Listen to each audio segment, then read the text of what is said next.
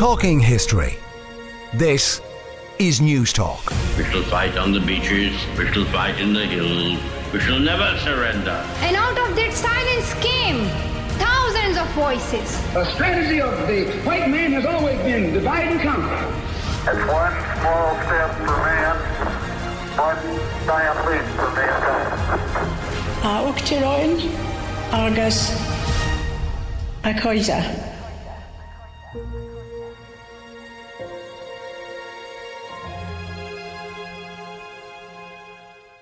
Good evening and welcome. We're talking history on News Talk 106 to 108 with me, Patrick Gagan. In tonight's show, a remarkable woman who was involved in the War of Independence and became a major figure in Irish theatre and whose story is only now being retold. We'll also be going in search of the Celts and asking whether they ever even existed. And we'll end the show by bringing you the history of Russia up to the war in Ukraine. And we'll be finding out about Putin's view of the past. You can email us your thoughts and views, talkinghistory@newstalk.com, and we'd love to hear from you. Last week we marked the 21st anniversary of 9/11 with a show on the history of the terrorist attacks on US soil, and we debated its legacy for America and the world. And if you want to listen back to this or to any of our older shows, just go to the News Talk app, powered by Go Loud, our website newstalk.com, or wherever you download your podcasts. We begin tonight's show with the story of Daisy Toto Bannard-Cogley. I'm delighted to be joined by Dr. Elaine Sisson of the IADT, the Institute of Art, Design and Technology, to talk about the life and legacy of a remarkable woman who was involved in the War of Independence, was a leading figure in the Dublin theatre world for over 4 decades, as well as being one of the first directors of the Gate Theatre. And we'll hear all about the story. Elaine has written about her together with Brian Trench in the current issue of History Ireland. Elaine, you're very welcome. Thank you. I haven't given the name of the woman, and that's because there's various names she went by over life. So tell us who she was and the different names that she was known by over her life. Well, officially she is Madame Desiree Bannard-Cogley, but she's born Joanna Bannard in Paris. She marries Fred Cogley, so she takes his name. Then she alternatively becomes Daisy, which is obviously a diminutive of Desiree. Daisy Cogley, Nonine Cogley, which is the Irish version of Daisy, and to her friends Toto Cogley. And then she also becomes known as the Madame or Madame Bannard-Cogley. So variations of all of these names come to play, which makes her incredibly hard to trace through the record. And that might be, is it one of the reasons why she has kind of fallen through the cracks a little bit, that she appears under different names and in different guises over her life?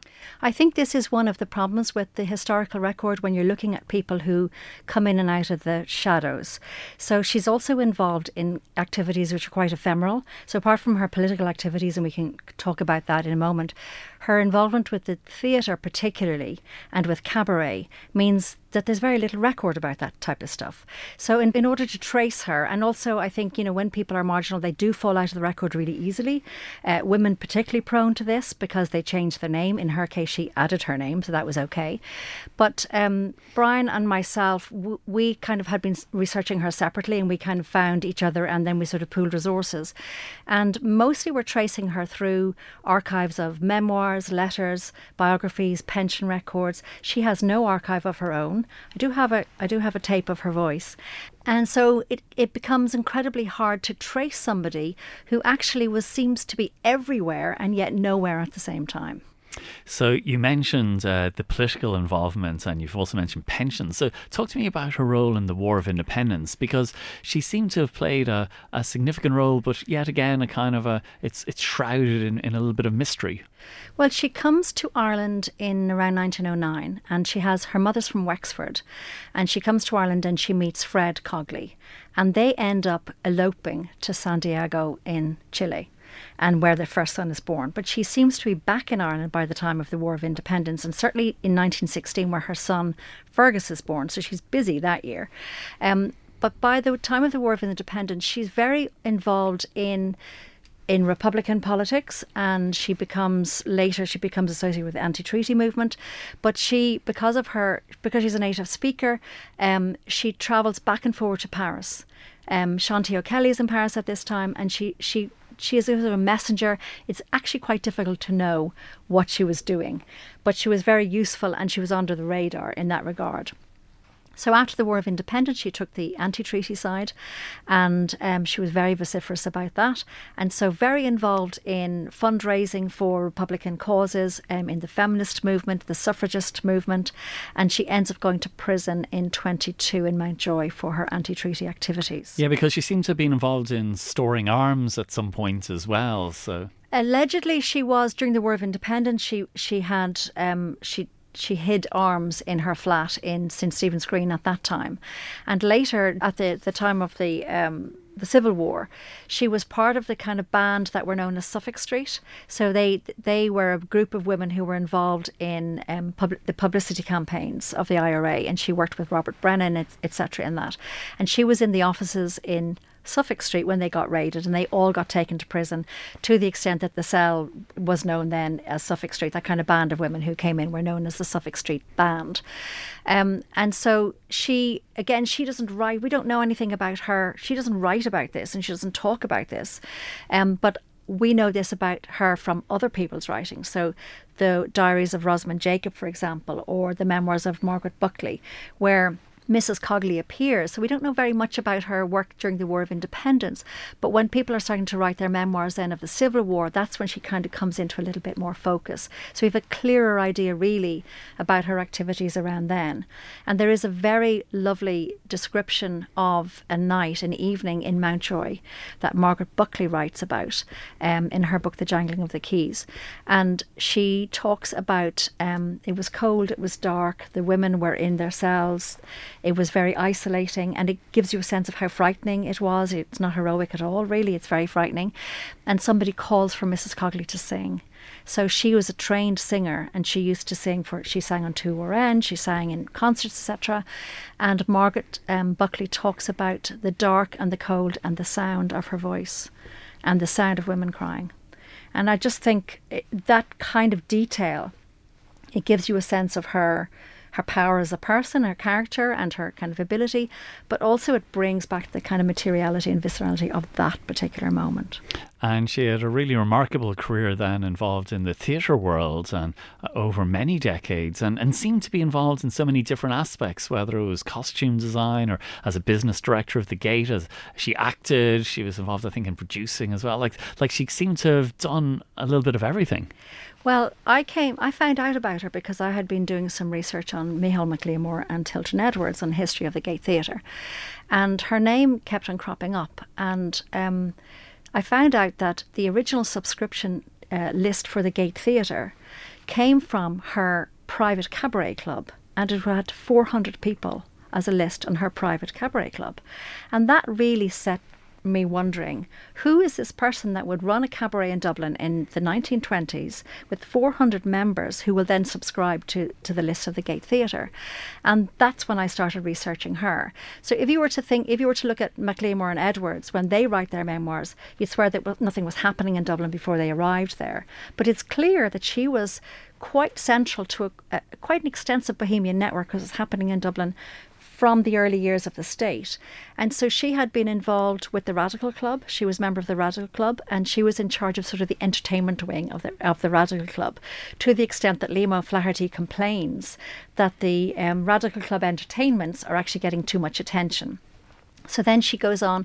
Also, I think it's important to remember that these kinds of ventures and different ventures, they're ways of making money. They have no money. She comes out of prison in 23. Her husband, Fred, is still in prison. They have 2 small children. She's dressmaking, she's designing, she's making hats, she's singing. She's trying to do anything she can to earn a bit of money.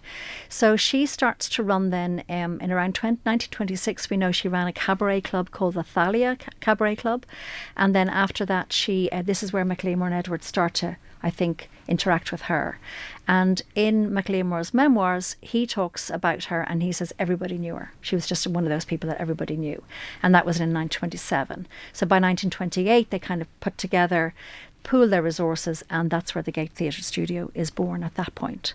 So she is involved from the very beginning. She appears in the cast. She was already an actor. She had worked for the Irish Theatre in Hardwicke Street. She's down as a costume maker, not designer. Mac Liammóir designed and she made. She's directing pageants. She's singing.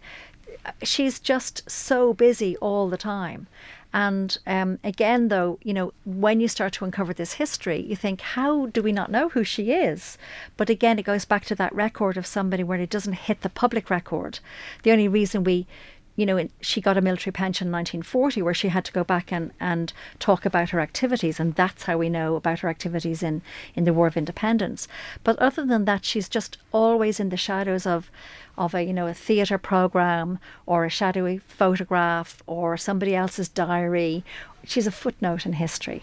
And so I'm glad that she's being brought back in to the light, because she was such a pivotal figure, and so many people. Liam O'Flaherty talks about her in his letters, and he talks about going to her clubs.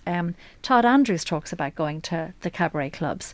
It's a big part of Dublin life at the time, and it just seemed to, especially in the 20s, it just seems to have kind of been buried under other kinds of considerations or appraisals of that decade. And she died in 1965, and the final years seem to have been somewhat difficult, and money seems to have been a problem, and it seems even in those final years she was kind of fading from the popular consciousness. Yeah, I mean, she ends up going to London in the early 30s. She's in the house when De Valera comes out of prison in 24, so she's very much part of that milieu. But by the early 30s, she's becoming quite disillusioned by the way in which the country is going. She's a communist, she's a feminist communist. She's radical. She goes to London. Her husband had gone, and she went to London. And during the 30s, she started a cabaret club, a theatre club in Hampstead called the Little Green Curtain, or the Green Little Curtain, one of the little theatres. But by the 40s, she's back in Dublin, and she does say that when the war breaks out in Britain, she says, Britain at war is not a great place for Franco-Irish, communist, feminist, Republican. So she ends up back in Dublin.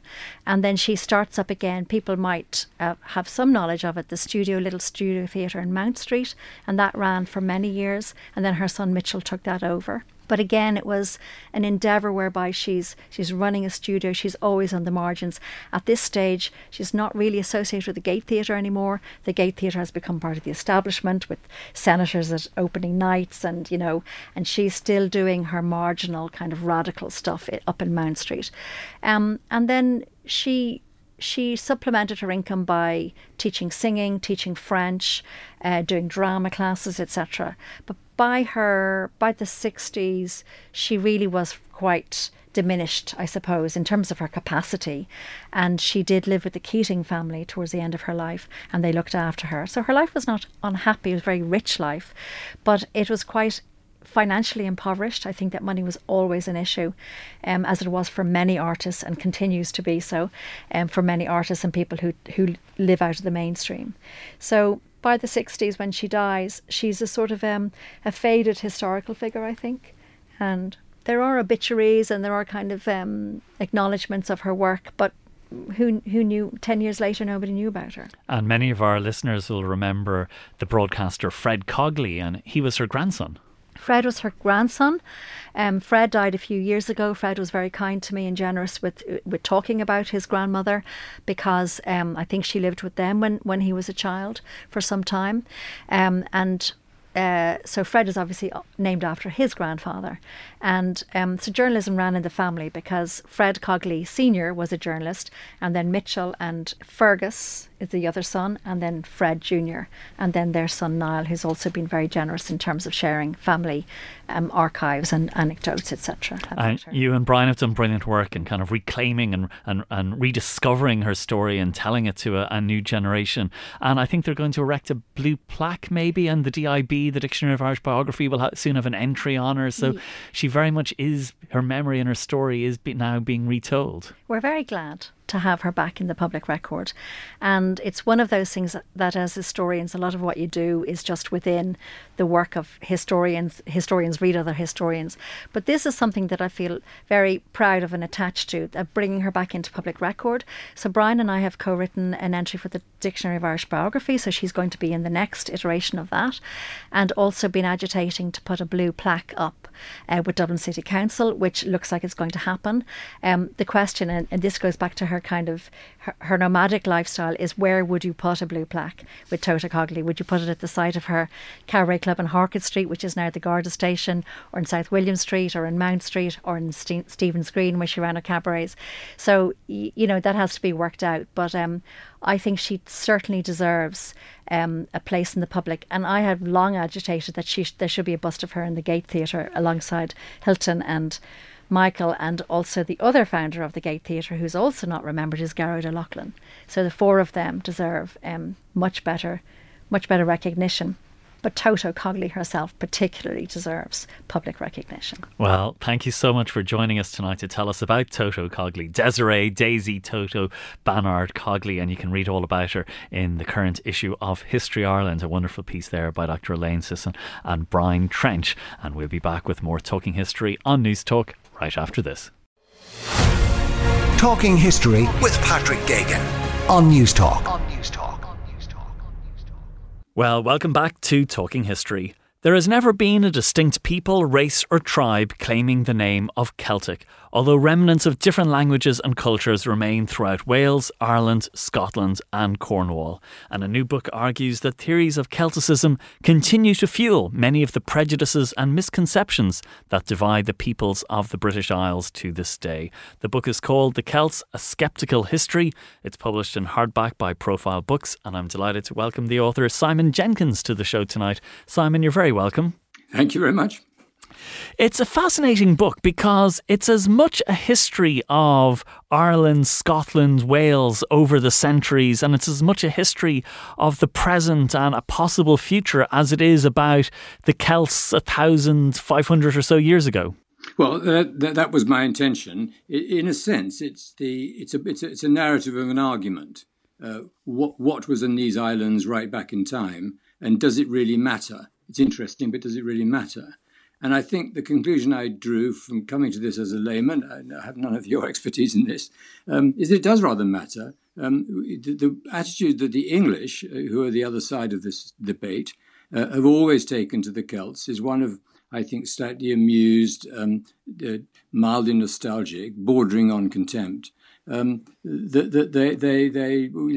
the defeated tribe of the British Isles, and the Saxons, who supposedly invaded in the 5th and 6th centuries AD, conquered them, drove them out of the rest of England into the western coasts and shores, and became the great imperial power that they were in the 19th century. And I just think that, and it's not me that think this, I'm sorry, I'm combining scholarship over the past 20, 30 years to point out that this as a foundation narrative of the British Isles is simply wrong.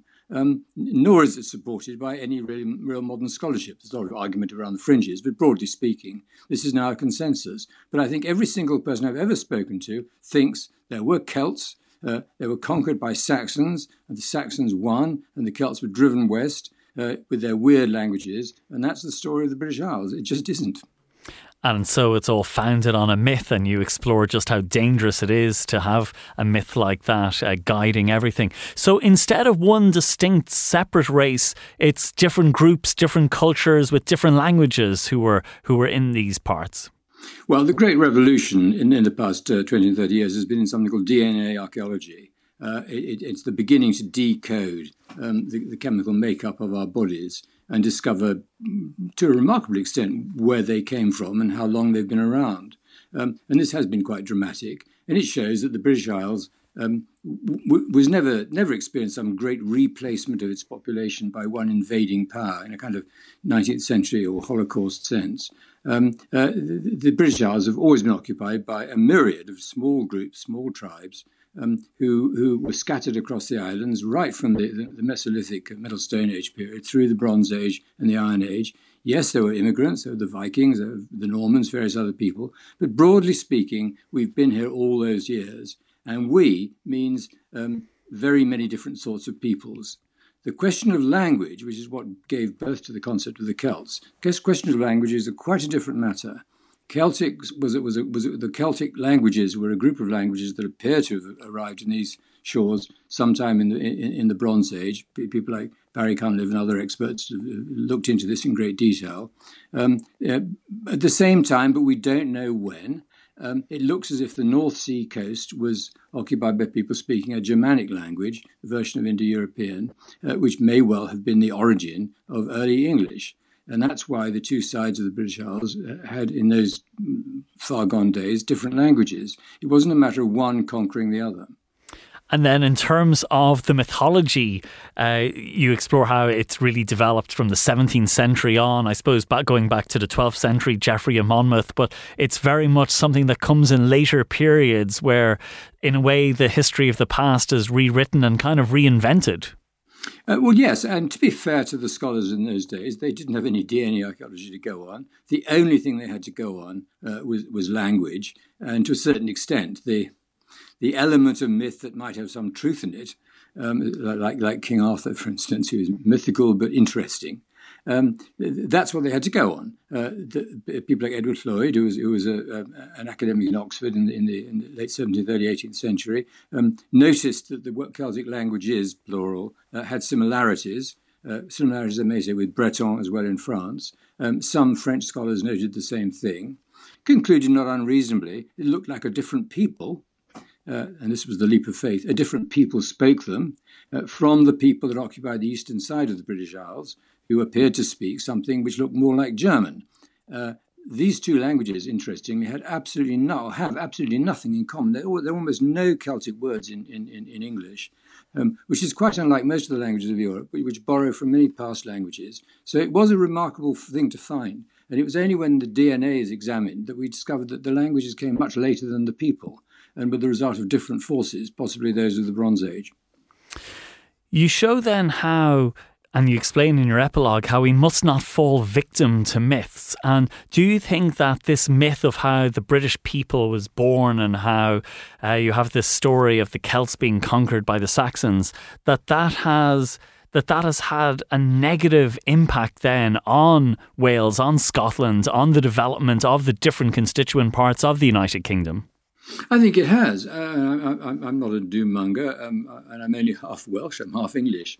But I do think the reason why Wales, Scotland and Ireland never were, so to speak, completely conquered by the English. By conquered, I mean conquered and assimilated by the English, unlike the Cornish, the Devonians, the Strathclyders, the Cumbrians, many other groups who spoke Celtic languages, but who were assimilated by the English. The reason was that for some reason, and largely geographical, they never, in a sense, capitulated to the pressure from the English tribes, the early English kingdoms, the seven kingdoms of the Heptarchy in the 5th and 6th century, was that they were further west, they had more sense of identity, they remained separate, and then the English treated them so badly, and this is the thing that was revealed to me by doing this research. England's behaviour towards Wales, Scotland and Ireland distinctly, not the same, distinctly, was so terrible that they developed this identity, which is often called a Celtic identity, over against England, to the extent that the concept of being Celtic really meant just being not English. And I think that remains to this day. I mean, you just hear it in Boris Johnson's references to Scottish independence and so on. It's one of real contempt. It is a sadness, I think, that at the moment the British Isles, alone of Europe outside Yugoslavia and to a certain extent Czechoslovakia, is the only country with unstable unions. It is phenomenal to me that a country as great as the United Kingdom was, lost Ireland in the last century, and it may well, we don't know, but may well lose Scotland as well. It is humiliating to me that we have a political culture that cannot maintain a civilized union of its collective peoples. And is that because it is very much an English-centred story and an English-centred history, and that there isn't that respect and understanding of the other parts? It is precisely that. Yes, I'm afraid I have to say it. It is precisely that. I mean, to read the story, and you know much better than I, of England's treatment of Ireland down the ages, it was far worse than its treatment of the American colonies, worse in many ways than its treatment of any other colonies in the empire. It was treated with utter contempt. Scotland was treated much better, but nonetheless, Scotland was conquered and forced into a union with England. Wales went slightly more peacefully in the 16th century. Each of them is very different. Each of them are quite different countries, cultures, languages, all these things. I hate to see them lumped together as the Celtic fringe. But the fact is that they have remained at odds with England. And you only have to go to Wales. I spent a certain amount of time in Wales, and anything that's said about the English is always said with a sort of spit in the back of the throat. And the same applies to SNP meetings in Scotland. Less so now in Ireland, because Ireland is now mercifully independent. But no, this difference between England and the rest lingers on, and it is outrageous, I think. You do mention in your introduction how it's impossible to deny that Ireland's done well on its own. But yet, in the end of the book, when you start talking about a new Ireland, a new Scotland, a new Wales, you have a heading about the seduction of independence, and you seem to prefer a federal solution for Scotland and Wales than complete independence. And I'm just wondering, given how Ireland has gone on over the past 100 years, would it be so bad for Scotland and Wales to go its own way?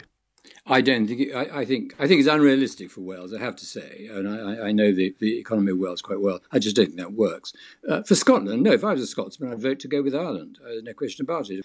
Small countries work nowadays. Small countries tend to be prosperous. Small countries tend to be independent. Let's take back control. Boris Johnson's phrase for England.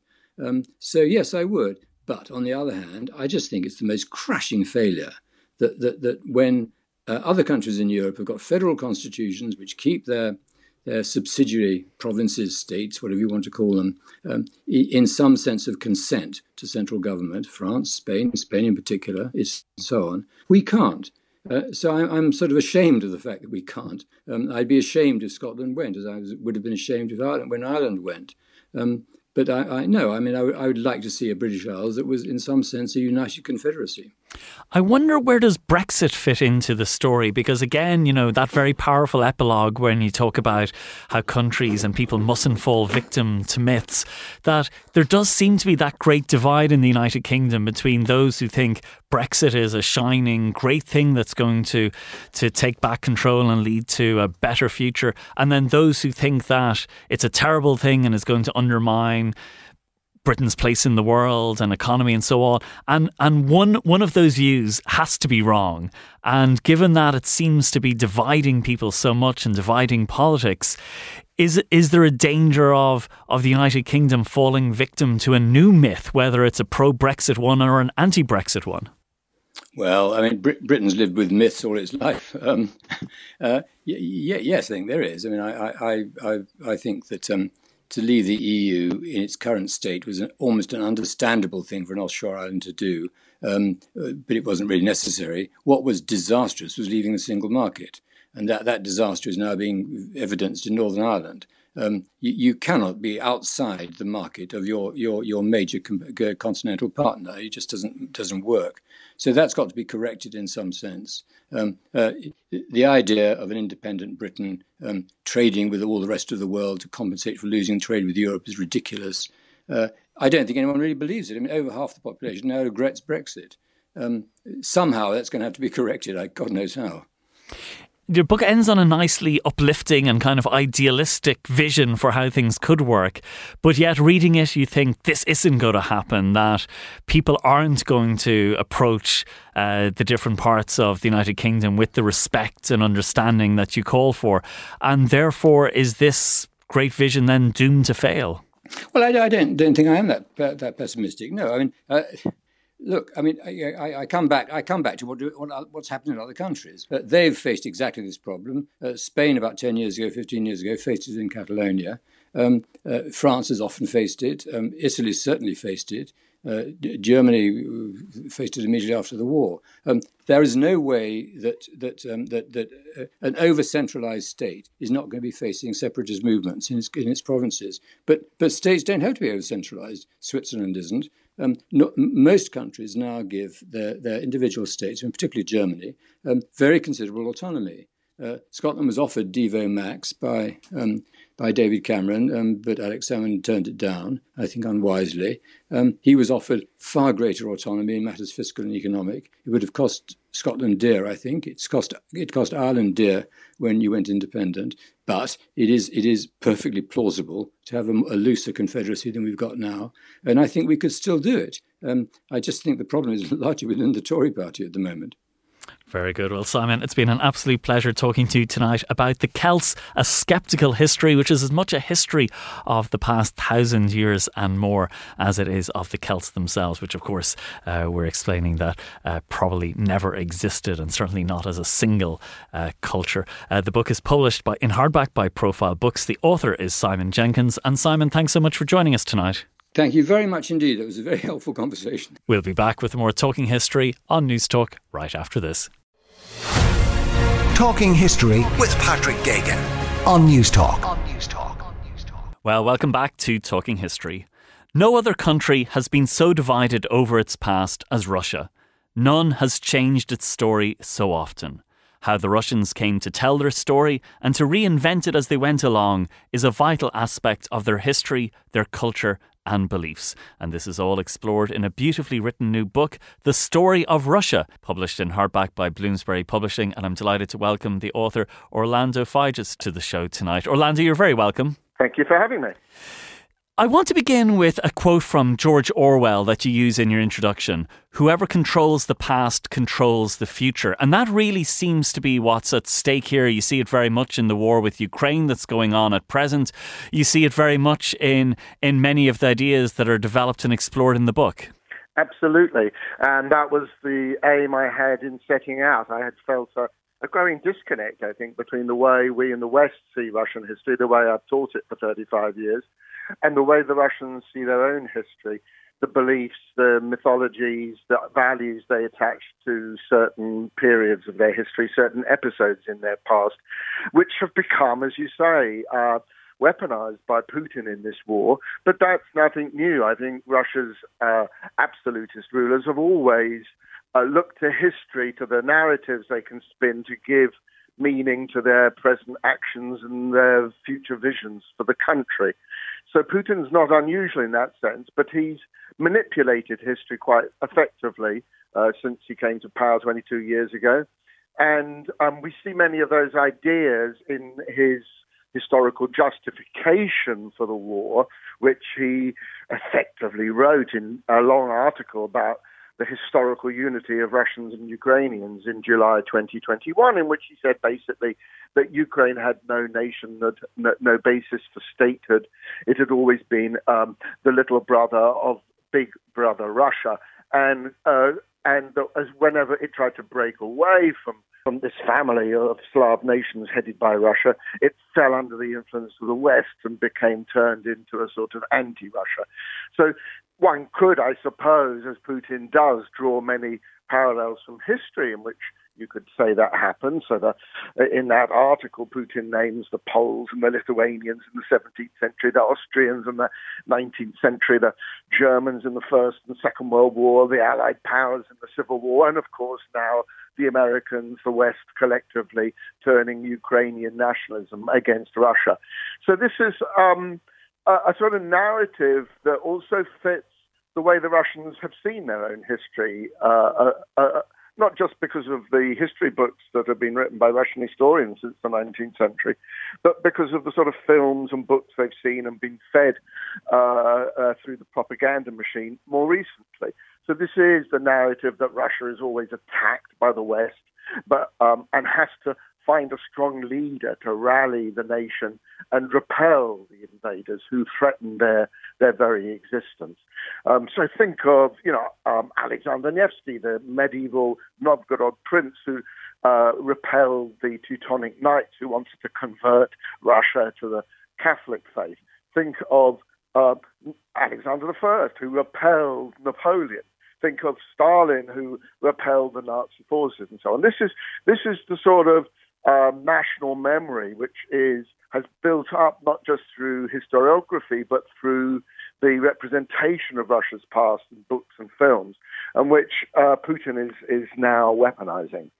And it's also interesting to see how not only history being fought over, but the idea of the motherland and what the nation represents and what parts are included within the nation. And your introduction has a very interesting event in 2016 with President Putin commemorating, it's a statue for Grand Prince Vladimir, who died in 1015. And of course, we have Vladimir Putin. We also have the Ukrainian President Vladimir Zelensky. And the Ukrainians were very unhappy because it was an attempt to show that this was one nation, that this was all Russia, that this wasn't, there wasn't a Ukraine, there wasn't a Belarus, that in a way they were able to claim, by claiming the history, they were able to claim the future of these areas as well.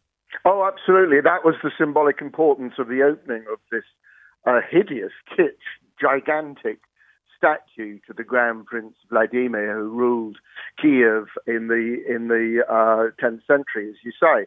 But the Ukrainians were furious because they had their own statue to Grand Prince Vladimir erected in Kiev in 1853, when obviously Ukraine was part of the Russian Empire.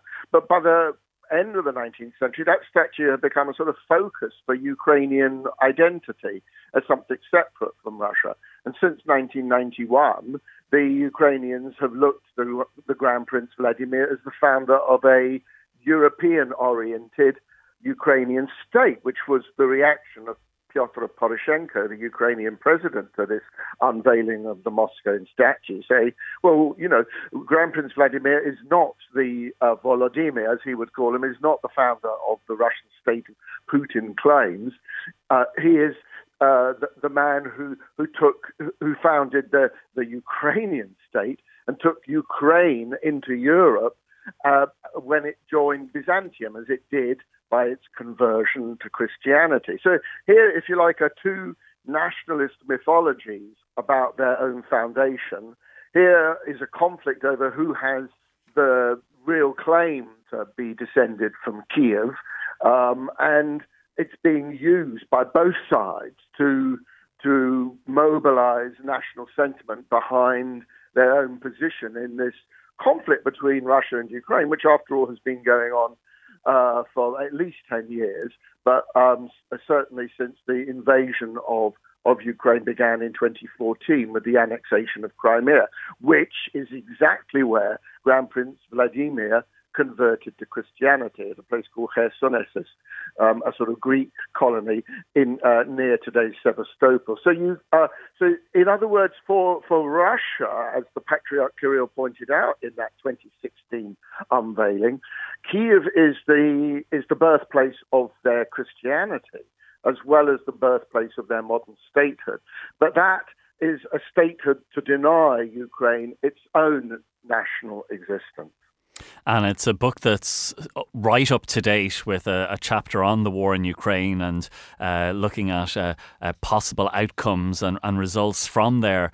And you have a line about how Putin appeals to traditional values. And I'm just wondering, what are those traditional values and historical values that he is appealing to? Is it the idea of the strong leader? Is it about the taking on of the West that you've mentioned? Is it about the idea of the story of the territory of Russia?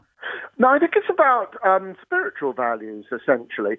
And this is where Putin comes from, the sort of Slavophile tradition of tsars and thinkers who are anti-Western, who believe that Russia need not and should not follow the West in terms of its values and where it wants to go. This is an argument made by Slavophiles in Russia ever since the 18th century, when Peter the Great's reforms and then Catherine the Great's reforms took Russia on a Western path. And the Slavophiles always felt that Russia was losing its own national character by slavishly following the West, that it would forget its own national identity by trying to be European. And this manifested itself in a whole range of cultural expressions. But the essential one that Putin's picking up on is the idea that even if Russia is technologically, materially backward compared to the West, the Slavophiles argued it is superior spiritually, morally, because it is the true seat of orthodoxy. This is the mythology which remains in a potent force in the Russians' understanding of their place in the world today, the mythology of Moscow as the Third Rome, that after the fall of Constantinople in 1453, Moscow remained the only true seat of orthodoxy. This was given to Ivan the Terrible in the 16th century by the Patriarch as an ideology to justify the expansion of the Russian Empire on the grounds that it was the defense of the Orthodox.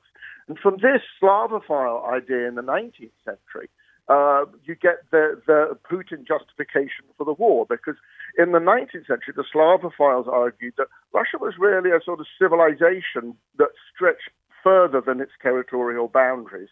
It was there to defend the Orthodox, which it did in the Crimean War by claiming to protect the Slavs, the Orthodox of the Ottoman Empire. Likewise, Putin argues that Russia has this spiritual duty somehow to protect the Orthodox and Russian speakers stranded by the collapse of the Soviet Union in Kazakhstan, Ukraine, Belarus, and so on. But that links to these traditional values, because part of that sort of armory of Slavophile ideas is the idea that Russia's traditional principles are about Christianity, they are about patriarchy, they are effectively opposed to the individualism, the secularism of the West, which leads in Putin's idea to decadence. So since about 2010, really, he's been presenting himself as the leader of a conservative, traditional reaction against Western liberal values, LGBTQ decadence, as he would put it, which he thinks is the wrong path Russia be taking. And that has found a good deal of traction, I must say, in Russian society, which is socially conservative once you move beyond the big cities, and has found a good deal of support from the church for obvious reasons in Russia, but also, I think, has attracted support from other states and societies in which authoritarianism, nationalism, and an anti-Western stance is combined with the importance attached in those societies to religion. So one might argue that that's the case for Turkey, for example, or in India with the Hindu nationalists now. So this is a powerful mix of anti-Western ideologies which Putin is able to mobilize. There have been many different types of regimes over Russia's long history, but how come whenever there's a new direction, it always seems to revert back to the same old kind of authoritarianism? You know, the czars are got rid of, but the USSR is created with people like Stalin in charge. The USSR collapses, but then after a short time, you see someone like Putin taking over. That the new direction never seems to last for too long. Yes, and many people would conclude from that somehow the Russians have authoritarianism or obedience to a Tsar sort of somehow written into their DNA or in their culture. I don't like that idea at all, because in fact there are many times in Russian history when they've had revolutions, after all, and there have been many popular rebellions. And indeed, the basic unit of social organization until 1930 in Russia was the peasants' commune in the village, which was a very democratic, egalitarian, self-governing community. So it's not that it's in the DNA, it's that the institutions have never been able to develop to the point where when authority has collapsed, those institutions are able to sustain a democracy at a national level. So if we think about 1917, which is the biggest example of this, the monarchy collapses in February. There's a provisional government, essentially liberal in disposition, but the institutions of society were not strong enough to enable a political resolution of all the key questions of 1917. Who was to own the land? What sort of constitution was there to be for the former Russian Empire, and so on, before the class conflict took over and the Bolsheviks seized power and through civil war began to build their dictatorship. So, you know, if we look back, before 1917, it was only in 1864 that, after the emancipation of the serfs 3 years before, that Russia began to develop institutions of local government in the Zemstvos. Where were the sort of trade unions? They were outlawed until 1905. So where were the professional bodies? They had always been too dependent on the state for their existence. Free professional unions only began to develop around 1905. So come 1917, none of these are really rooted enough to withstand the class conflicts of that year. And that's the recurring pattern of Russian history, that the state may be weakened, but it will usually find a way to recoup the loss of powers to the periphery. Recently, we had the death of Mikhail Gorbachev, and it was fascinating to see how he was celebrated in the West and then not honoured by Putin, because I suppose blaming him for the collapse of the Soviet Union. But was there an element of mythologising or rewriting on both sides there? Possibly on the Western side. I think that the Western evaluation of Gorbachev as a man who gave the Russians freedom and the East Europeans freedom is true. I think that is a great achievement of Gorbachev. But from the Russian side, they're certainly mythologizing. I mean, Putin's view of Gorbachev fits into his mythology that Russia is strong when it's united behind a powerful leader. It's weak when it is run by liberals. So he would put Gorbachev in the camp of the liberals along with Yeltsin, who, in Putin's idea, fall under the influence of the West. And that has really resonated with Russians for different reasons, because they saw the collapse of the Soviet Union and the huge shake-up of the economy, the loss of their security, the loss of their pensions, the loss of all sorts of rights and certainties that they'd taken for granted before 1991. They saw all of this as a trauma. Many people suffered terribly in the 1990s and couldn't cope in the new conditions of the market. They had no idea about what shares were, or about how a capitalist economy worked. What they saw was the rise of a new get-rich-quick class, and then the oligarchs, and power seemed to be corrupt, and they didn't seem to be benefiting from the collapse of the Soviet system at all. So they were only too ready, I think, to embrace what Putin was telling them, that this was all the imposition of an alien system on Russia by the West, and that Gorbachev and Yeltsin were no more than the puppets of the West. And so his anti-Western message resonated with their own personal experience as the losers of this transition, who then obviously become nostalgic about the Soviet system, about the certainties of the past, and look to a strong leader like Putin to get them out of what they see as a huge mess. You discussed the war in Ukraine, as you describe it correctly, an unnecessary war. You explore what might happen next. You also describe Ukraine as having become the site for a clash of civilizations, and it really does seem like the stakes are very high in terms of what is happening. Absolutely. I mean, Ukraine is the battlefield, but this is a war which is not only Russia's imperial war to try and reconquer Ukraine or bring it back into the Russian sphere. It's also a large geopolitical conflict, with Russia now quite clearly in the camp of a Eurasia that stretches east to China, fighting against Western values.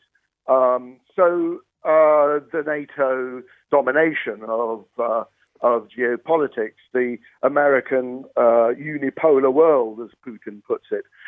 The stakes are extremely high. And I'm afraid the outlook is not good for anybody, because obviously for the Ukrainians, this is an existential war. Putin is out there to wipe it from the geopolitical map. But also for the Putin regime, which has effectively tied its colors to the mast of the resurrection of some sort of Russian empire.